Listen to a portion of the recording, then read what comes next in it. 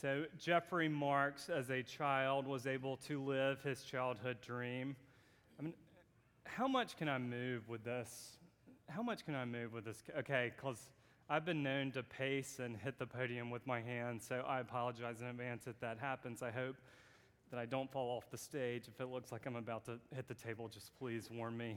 Back to the illustration. Jeffrey Marks, as a child, was able to live his childhood dream, and that was being the ball boy at the time for the Baltimore Colts. And he remembered a lot of different details about being a ball boy for the Baltimore, then, again, at that time, the Baltimore Colts. But one was a player, and it was a defensive player, and his name was Joe, if I'm pronouncing this right, Ehrman, and he remembers that, and then these two individuals would reconnect. Jeffrey later would become a journalist, and he goes to interview Joe because they have demolished or about to demolish the Baltimore Colts stadium. So they reconnect, and Joe, who was the captain for the Baltimore Colts, this defensive player, was known for his play on the field, is no longer an NFL football player, but actually is a pastor, and he's volunteering at the time for the Gilman Greyhounds, a football team. So these two individuals reconnect, and as Jeffrey is walking around a game that he is used to from being a ball boy, he is watching Joe volunteer as one of the coaches, and he describes in his book, A Season of Life in 2005, that all these things you would expect from a football team and a high school football team and coaches from that football team.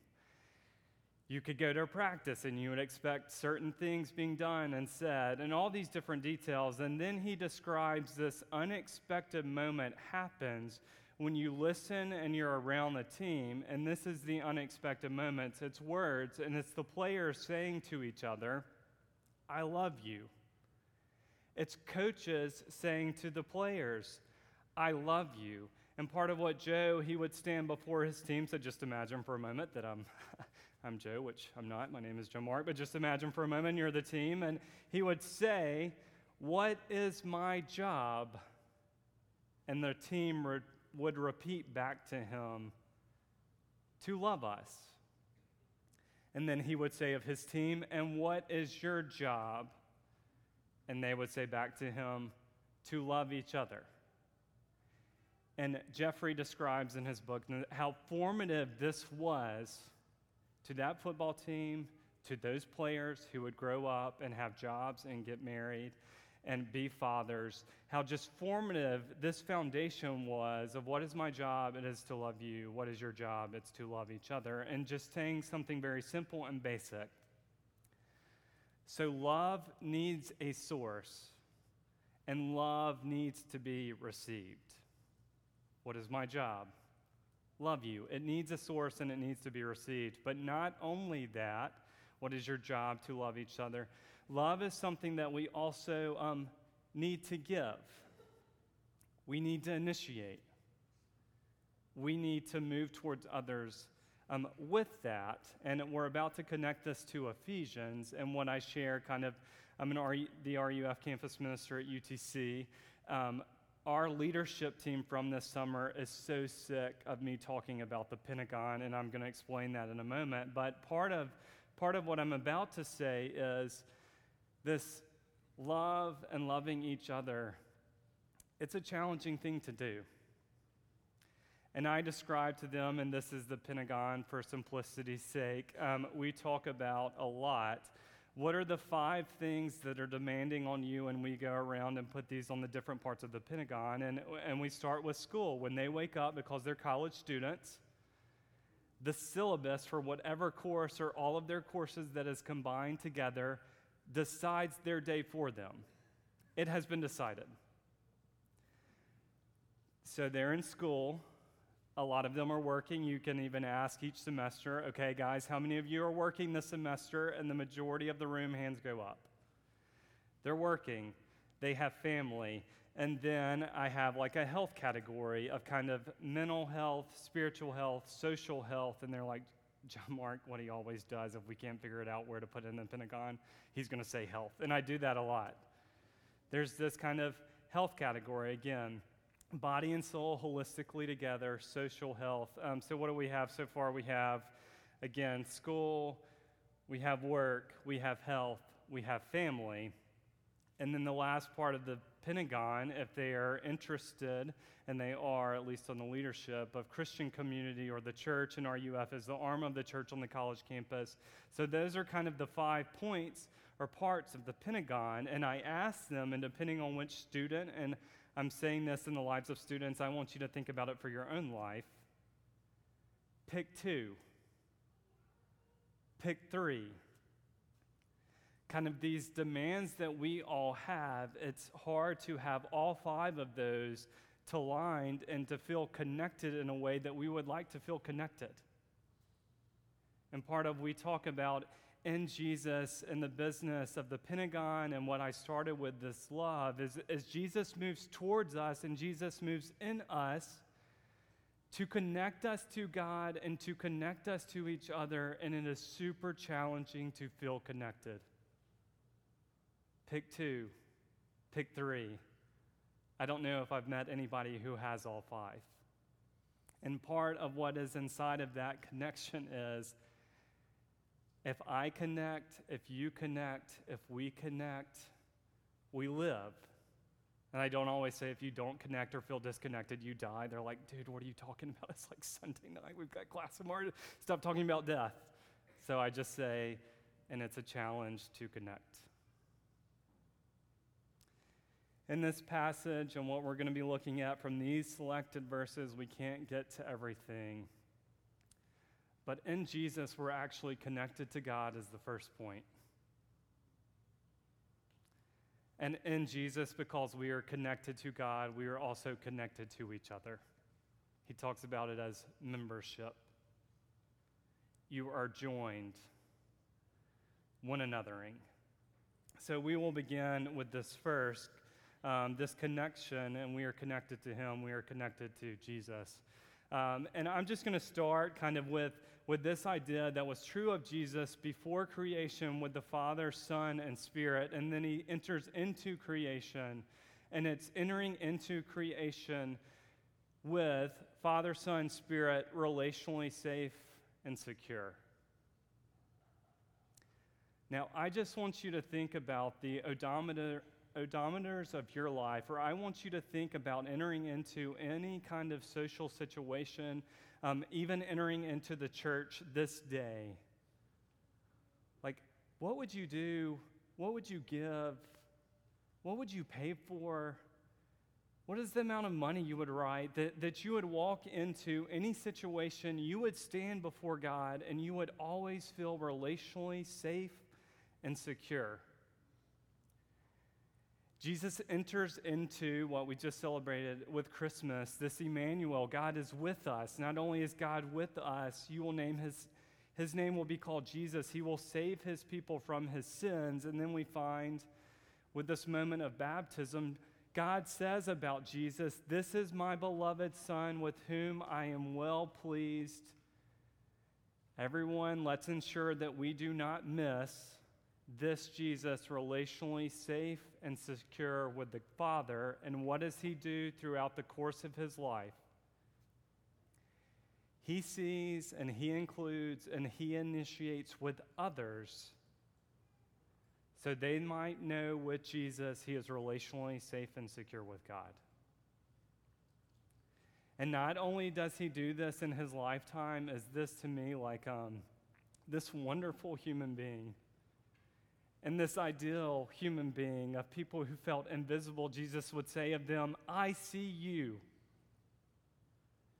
People who believed if anybody else ever found out about this, they would not love me. And Jesus would say, "I know that about you."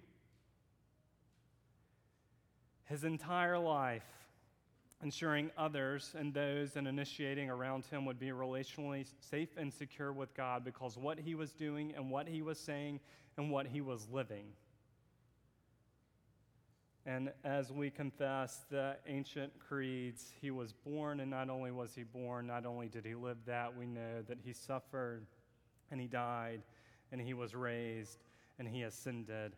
And we have these words even in the garden when he's praying to God, if you give me an exit, I will take it. But if you are asking me to stay the course, I will stay the course. And we know that God does not give him an exit. The course continues to the cross. And then we have, to me, in Psalm, on the words of Jesus from Psalm 22, these words on the cross, my God, why have you forsaken me? Taking, again, confidence that he was relationally safe and secure with God, and at the same time being forsaken. And my question for us this day is, why in the world would he do that?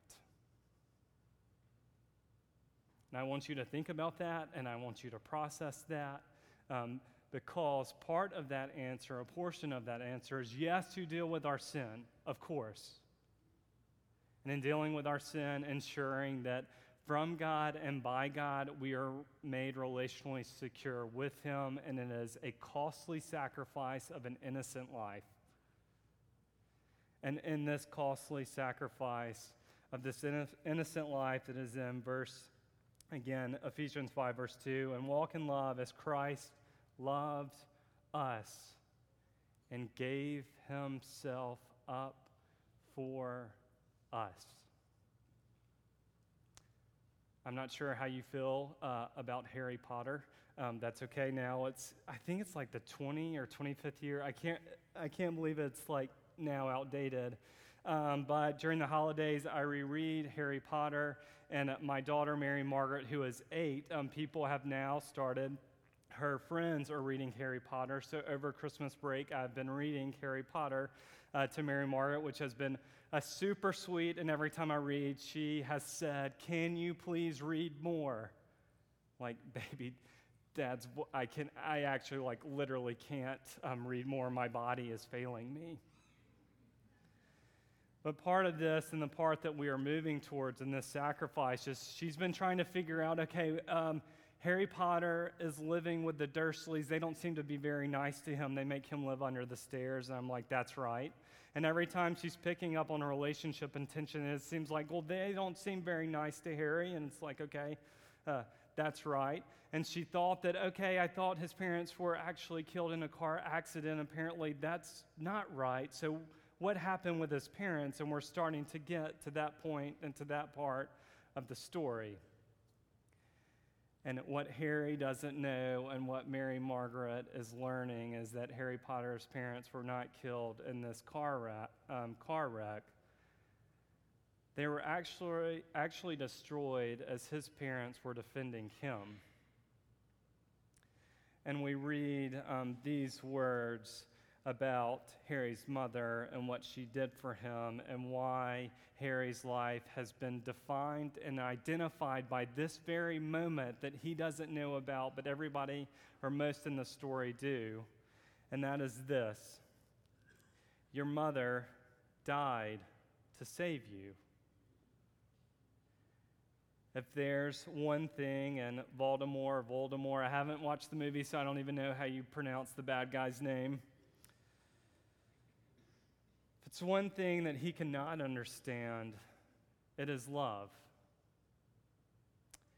He didn't realize that love, as powerful as your mother's for you, leaves its own mark, not a scar, no visible sign. To have been loved so deeply, even though the person who is loved is gone, will give us something, protection forever. It is in your very skin. And those who want to destroy you, who are full of hatred and greed and ambition, cannot touch you for this reason. It was agony to touch a person marked by something so good. And what Paul is writing to those in the Ephesians is about that type of love.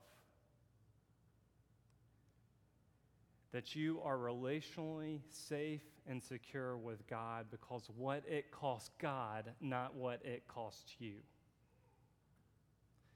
And it was this costly love, and we know the Holy Spirit who embodied empowered Jesus throughout his earthly ministry now. He tells his disciple, now that Holy Spirit is empowering you, and you're protected, and you're safe, and you're relationally safe and secure because of what it cost me. And now Jesus is the beloved, and now we as his people are his beloved children. And I'm just going to read these words from Henry Nouwen. What if we started believing that to be true of ourselves, that we are the beloved children? That we, because of Christ, now stand before the Father, and each other relationally safe and secure with him. He wrote this: we don't have to kill ourselves with our actions. We don't have to kill ourselves with our spiritual exhaustion and spiritual burnout and our anxiousness and restlessness and lustfulness and anger, and we're never really satisfied because we are the beloved. And he writes this: we are the beloved. We are intimately loved long before our parents, teachers, spouses, children, and friends loved or wounded us. That's the truth of our lives. That's the truth I want you to claim for yourselves. That's the truth spoken by the voice that says, you are my beloved. Because what happens in Ephesians 1, verse 15? For this reason, because I have heard of your faith in the Lord Jesus and your love towards all the saints. He's heard of your faith, love towards all the saints, and he talks about life in the beloved, which is Jesus. And then by Ephesians chapter 5, what is true of Jesus is now true of us. Therefore, be imitators of God as beloved children, those who are relationally safe and secure with God. And that leads us to our second and final point. If that is true of us because of Jesus before God, now that can be true of us actually with each other. In the story, I'm not sure how many of y'all have read a man called Uva, but part of his life, and he describes it in this way, and you might know this type of person, you might actually be this type of person. He is practical and he believes in tangible things. So he has two boxes. One box is a small practical box, and you open the lid, and because it's a practical box, everything that you need that is practical is in the small box. Well, if you need something that is big, then it's the big box of practical things. And he also talks about his life. You have two boxes that are practical, and his worldview is seeing things that are tangible, that are real, that you can touch. Therefore, he likes things, and he describes them in this way. He says, I like glass. I like concrete. I like steel. I like wood. I like things that I can see, and I like things that I can touch. And he's also proud. He says, I see the world in black and white, and I'm proud of it. That is, until he meets someone. And when he meets someone, he describes her in this way: she was full of color, and she was full of life. She was all the color I've ever had. And the premise and the tension of the story is, what does he do with that loss? And to use a line from Death Cab from Cutie, what happens when there's a lack of color here? She passes away, and for him there is no color. There is no life.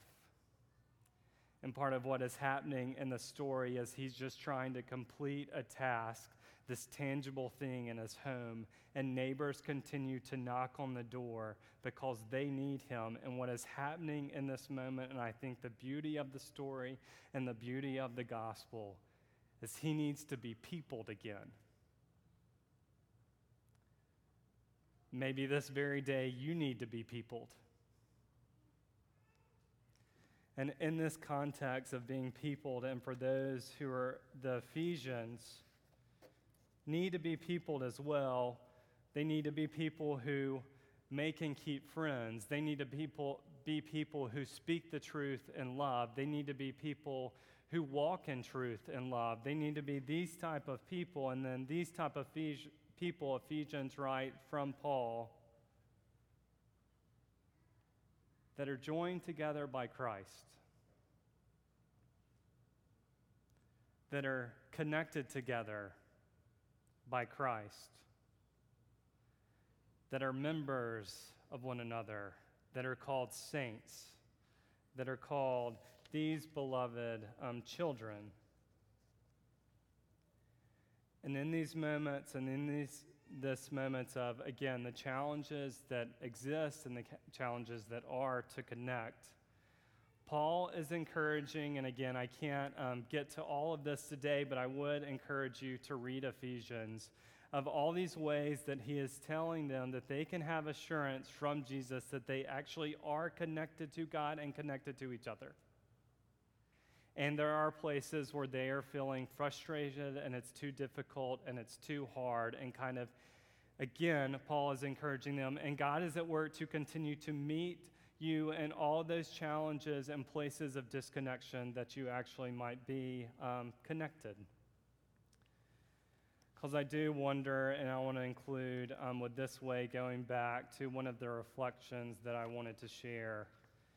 And I'm not sure if Brent has mentioned Wendell-Berry. I'm not sure if you have heard of Wendell-Berry or read about Wendell-Berry, but what I appreciate about his writing is the sense of connection to people in a place, and he writes about in the sense of membership. And he wrote, and the tension that I feel in my own life, about the individuals who are misunderstood or mistreated by community, or all the different ways that we might enter into a social setting and feel that we're actually not a part for whatever reason. And I think we do need to be reminded, again, from this letter that is simple and clear and extremely profound, that we actually do belong, that we belong to God's church, and it's an invitation for you to consider this day that we actually belong in the lives to each other. And what I appreciate about Paul, he talks about it as walking. And the more I've thought about this, I wonder where, again, you are this day. Are you making steps towards people? Are you making steps away? If somebody watched your life, are you mainly driving and doing things in your car and around Knoxville by yourself? Are there people in the car with you?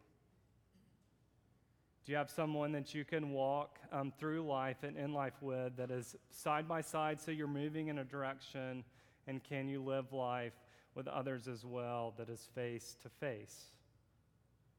I think it is something we all do desire and we all long for, and we know, again, from Jesus that he actually makes that happen. And what is true of a football team might actually also be true of us. We could ask of Jesus, what is his job? It is to love us. And he could ask of us, what is our job? It is to love each other. So let's close in prayer.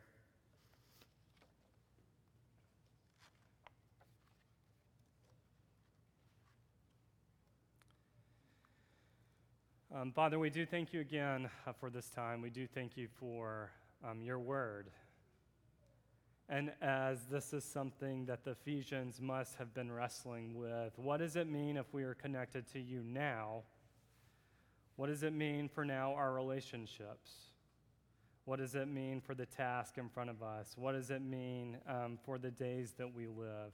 Father, I would just pray that you would continue to use your Spirit to apply your word to us, because I don't know this day the places where we feel disconnected, but you do. I don't know this day all the places we feel isolated, but you do. I don't know this day if people are coming because they are part of this church and this local body, or they're just coming today to check this out. I would just pray that we would continue to be reminded again, over and over, we are connected to you by your Son, therefore we're relationally safe and secure. And we are connected to each other by your Son, so we can experience what it means to be relationally safe and secure. Thank you for this day. Thank you for this time. In your name we pray. Amen.